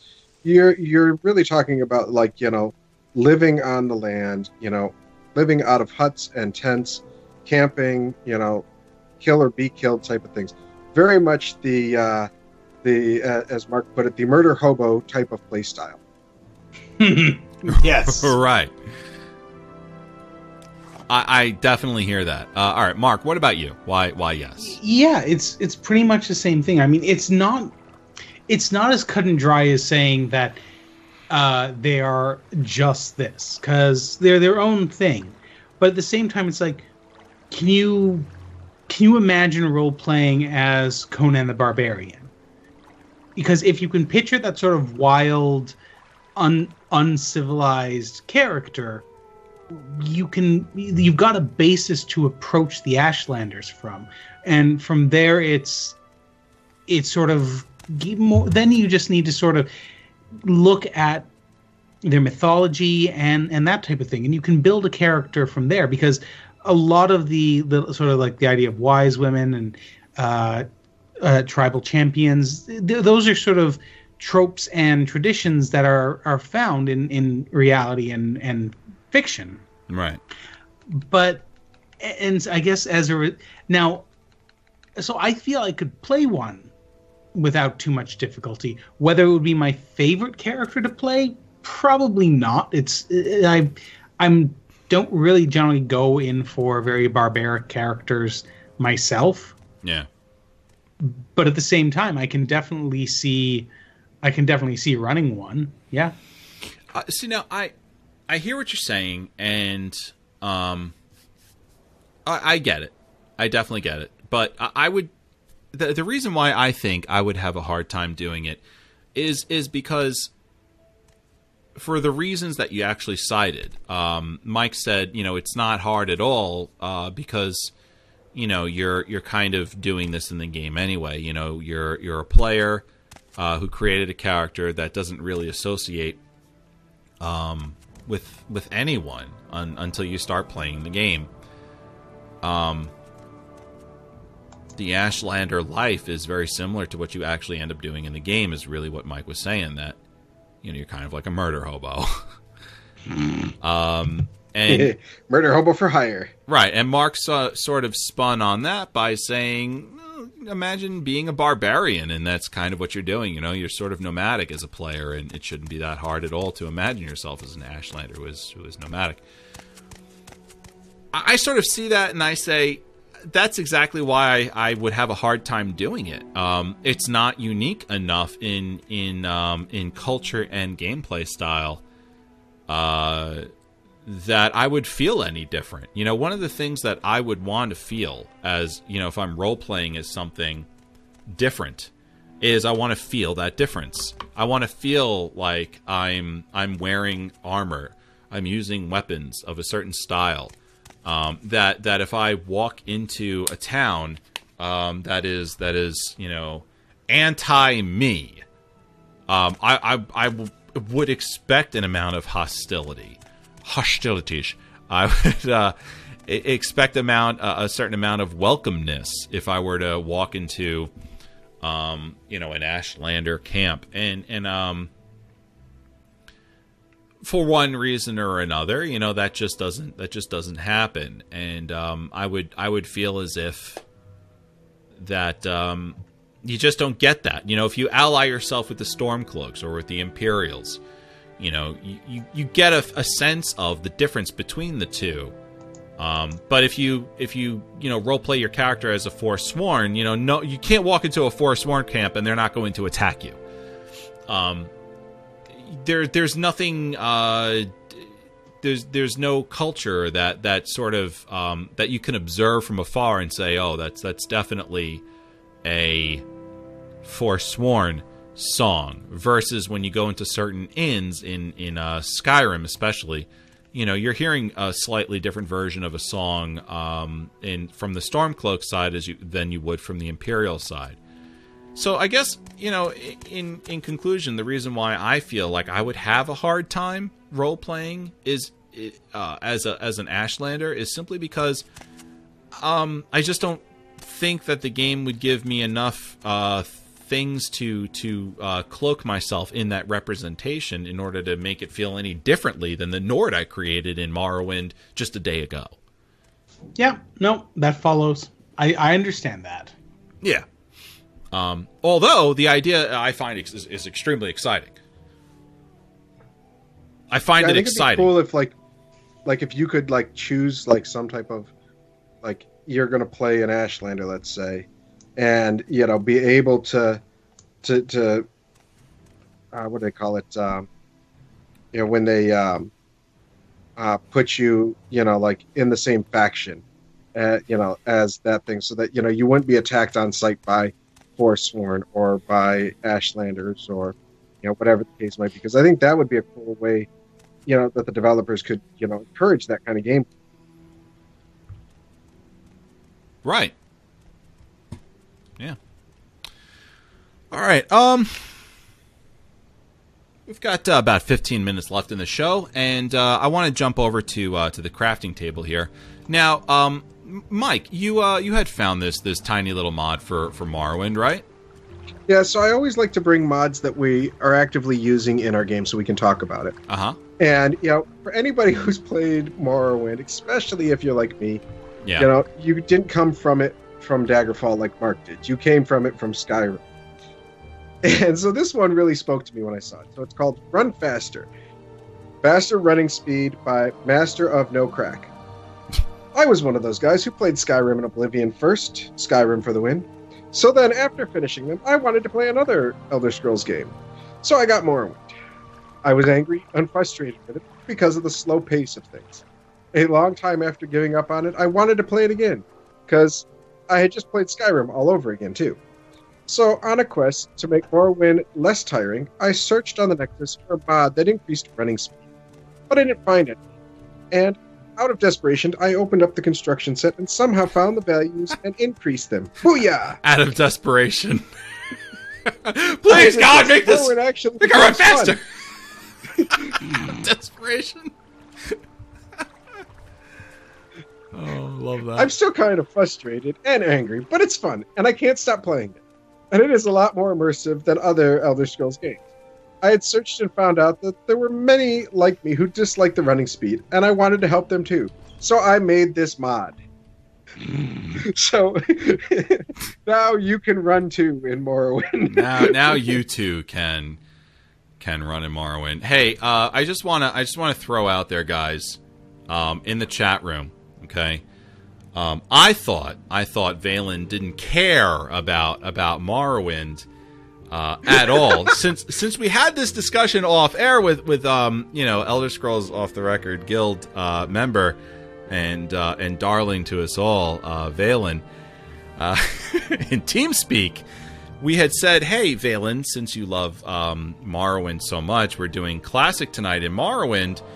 And he said that we told him, if you don't show up, you clearly don't care about Morrowind at all. That you're really just a poser. Well, for the entire stream, I didn't see him here, and I thought that Valen just didn't care about Morrowind at all. But Valen's here and showing us that he does care about Morrowind. So yes, he is one of our biggest Morrowind fans in the guild. So if you want to talk Morrowind, just show up in our TeamSpeak and he will talk to you about Morrowind. He's like, what? I've been here the whole time. Bust his balls, show up to TeamSpeak and talk about Morrowind.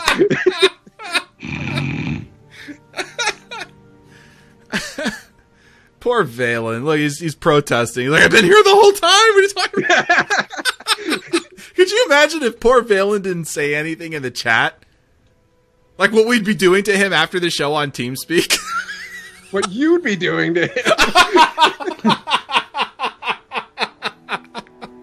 Yeah, I probably would give him a little razzing, as they say. Well, Valen, I'm very happy that not only have you been here the entire show, but that you said something, just for your own sake. Because you probably would have received some pretty harsh criticism from myself, as of course, all joking, of course. But I had to throw it in there simply because we were razzing the poor guy before the show.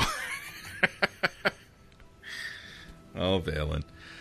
Okay, so we've got 2 emails, folks, and Mike, I'd like you to read the first one, please, from Gordo. Okay, switch back over to the notes. So, hello. I've been a long-time listener and fan, but this is the first time I've messaged you like this. Anyway, I've been playing Skyrim Special Edition on PlayStation 4 and found this great mod I think Varwin would like. I know Varwin prefers vanilla Skyrim, but this mod adds 37 new dungeons to the game, and it would be a great add-on to the late Elder Scrolls stream. So far, the rewards are typical, but the dungeons are great for us dungeon crawler types. This mod, plus a Morrowind music mod earlier today, I keep thinking of how much Varwin would have finding these and running through them on late night. Hope this gets to you, and happy dungeoning. Thanks to the whole network for all you guys and gals do, and for the continuing to put out great content. May the foos be with you, Gordo. P.S. This mod has been on the Skyrim Nexus for a couple of years, so you may have played it, but it's been updated for SSE, and myself being a console player, mods are a new world for me. So that's great, except for one thing. Yeah, he doesn't name the mod, does he? No. I was wondering about I keep looking for a link. Yeah, I'm reading the email. I'm like, wait, the name of the mod's not here. So Gordo, get in contact with us again so that we know what mod it is that you're talking about with these 37 new dungeons. That's all. Yeah. See, the reason why I wanted to put this email in the show today was because I think this is really awesome. A mod that adds 37. I mean, I've seen some mods out there that add 1, 2, 10. I think 10's been the most that I've seen dungeons in the game, but 37. That's huge.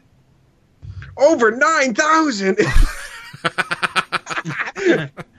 6-minute abs. 9,000. I think, and I'm gonna go out on no. Well, there's one called Forgotten Dungeons that adds 28 new Radiant Quest-enabled dungeons. Oh. Where do they put them? In the basement of the Banner and Mare? Gordo said 37. Yeah, not that's not 37 then, is it? 28 is not 37. Oh, wait. Varwin, it's What's that, Mike? It's Canadian math. Wait. Let's see. 39 brand new dungeons / Forgotten Dungeons mod. That's not 37. So that's true. I'm terrible at this. Maybe he meant the one that's 39? Yeah, probably the 39 he listens to this maybe us... they added 2 more dungeons between then and now. Gordo, you're killing us. Come on. Let's see if we can find Gordo on Twitter and send him a tweet. And say, hey, we're doing the show. What dungeon is it? What's the mod name? What mod is this? What mod are you talking about, Gordo? Let's see if we can find him on Twitter. Don't leave us hanging, man. Yeah, hopefully it's late night. He's probably just getting up. I don't know how you do it. How do I do it? I shouldn't be doing it, but it's I'm up anyway, and it's a hell of a lot of fun. I think it's this gentleman right here, Joel G, who I'm gonna send him a tweet. Before I tweet poor Gordo, we do have another email here that comes from Vince, who says, "Okay, wow, so I bought Morrowind for the PC for PC the day it came out, May 1st, 2002. I remember buying a new video card just so I had the power to run it back then. The opening cinematic, exploring Saint Denis, the crazy amount of different atmospheres as the island was traversed. I was in med school at the time with limited time, but it was how I'd sometimes end my night, an immensely satisfying way of decompressing. I played it for so many months and probably years straight. Classic Bethesda game. Mods, even back then, by the way. Fast forward to 2005, I repurchased it for Xbox. Moved to Columbus, Ohio. First big TV, downtown living, city view, sipping coffee or beer or the occasional scotch. Jeremy Soule blasting from my Dolby hookup. Wife trying to understand what was so awesome about it. Caius Casadas, who by the way is standing shirtless right here next to me. Oh my. Balmora, those crazy Telvanni. How immense Vivek was. The amount of places to visit. My favorite game for over half a decade, until, with almost no leisure budget money, I got an Xbox 360 and Oblivion, day one, and still recall my wife's disapproving look walking in the door with that. She's so awesome, but ha! To that moment. Morrowind dropped somewhat right after the last revolutionary RPG wave in the late 90s, with all the Baldur's Gate, Icewind Dales, Planescape, Torment, Black Isle studio games. And if it was first person, done insanely well, and from someone who remembered Arena and Daggerfall in high school, a phenomenal achievement and mind-blowing. To see, 15 years later, this announcement today, a historic Vardenfell, hundreds of years earlier, with the backdrop and power of ZeniMax, One Tamriel, and ESO in general, beyond hyped. Man, the music, the collector's edition, done, reversed, insta-ordered, an art book, a cloth map, cloth maps, wow, dates to old school 1980s Ultima Richard Garriott style right there, most excellent. So yeah, count me hyped. Aware some folks have felt Morrowind was one of the weaker original games taken at the time. It was just amazing to me. I haven't really ever felt that way. If it felt raw, open, old, intriguing, mysterious, and time has... Brago. Just jumped in front of my reading. And time hasn't dulled that even compared to what Oblivion and Skyrim did. And knowing how awesome ESO is and what a dedicated group strives to continually optimize and make it the best MMO ever. I mean, come on.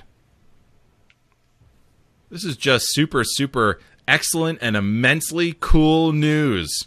Quote, each event is preceded by prophecy, but without the hero, there is no event. End quote. Morrowind intro. Zurin Octus, the Underking. Cheers from Vince. Well, Vince, your email was so enthusiastic that I could not see fit to not include it on Classic this week. And Kais Casadas has got some moon sugar in here. Wow, he's a skooma addict. Wow. That is apparently actually his cover. What's that? He's in charge of the Blades, and his cover is Skooma Addict. That's a pretty good cover, but, I tend to think that maybe he is just a skooma addict. Well, that explains a lot with, the shirtlessness and some of the other creepy stuff that's going on in there. Right, and the fact that when I, live in his house, I just throw my stuff on the floor and be like, yeah, deal with it, buddy. And he's like, fine with it. He's okay with it. He's totally cool with it. Well, anyway, Vince, thank you very much for the email. We're all looking forward to ESO Morrowind as well. So much so, in fact, that the next 2 episodes of Classic Elder Scrolls are going to be based right here in Morrowind, and we're going to be looking at lots of different aspects of the lore as we do. So get hyped for that too. Anyway, that is the end of our show, and I want to thank everyone on the stream here for not only coming by, but also your patience as we stream Morrowind. Unfortunately, we've had quite a few hiccups today, but the podcast seems to be going all right, and hopefully the video, we can sort of splice that together. So I just want to thank you guys for hanging out with me on that. Also on YouTube, thank you very much for checking out the video. If you did enjoy what we did, please like and subscribe. Like the video, subscribe to our channel, and leave a comment below. We definitely love the engagement in the comment section. So let's leave off with final thoughts, starting with Mike.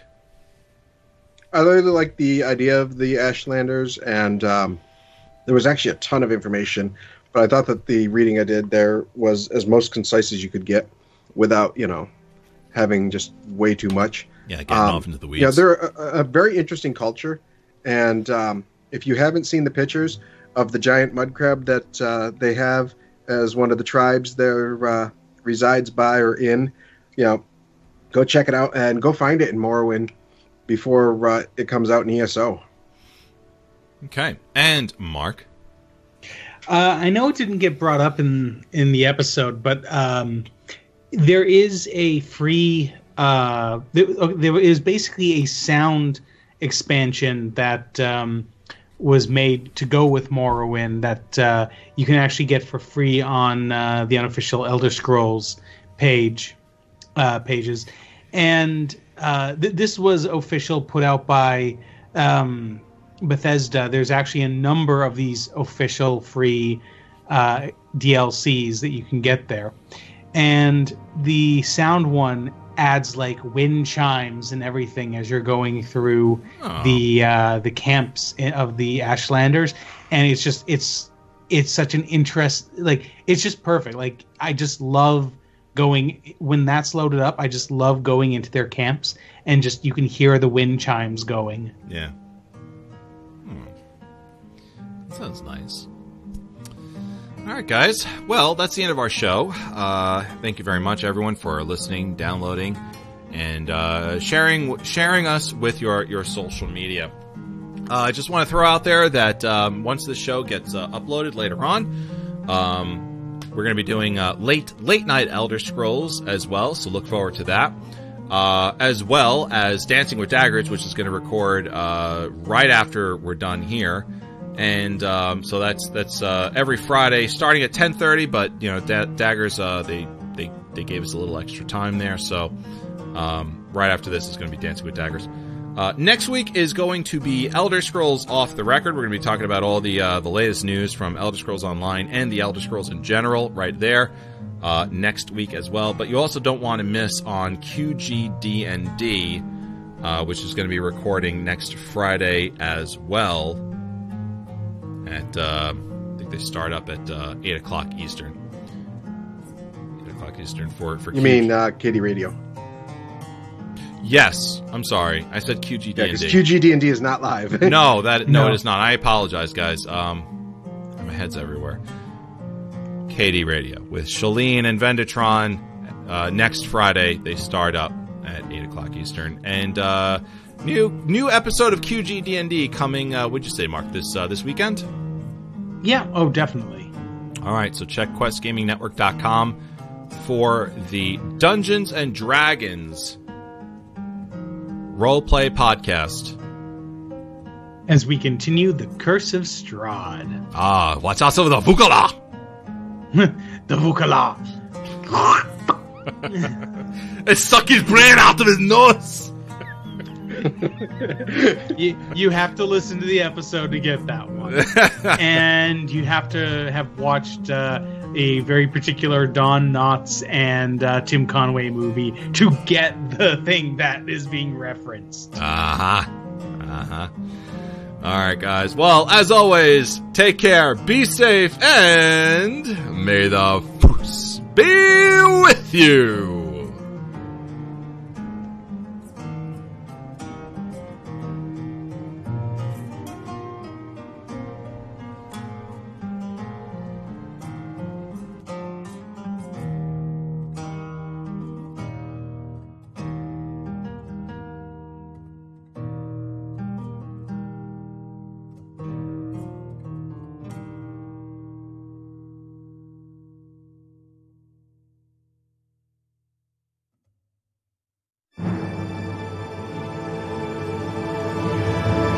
Soldat!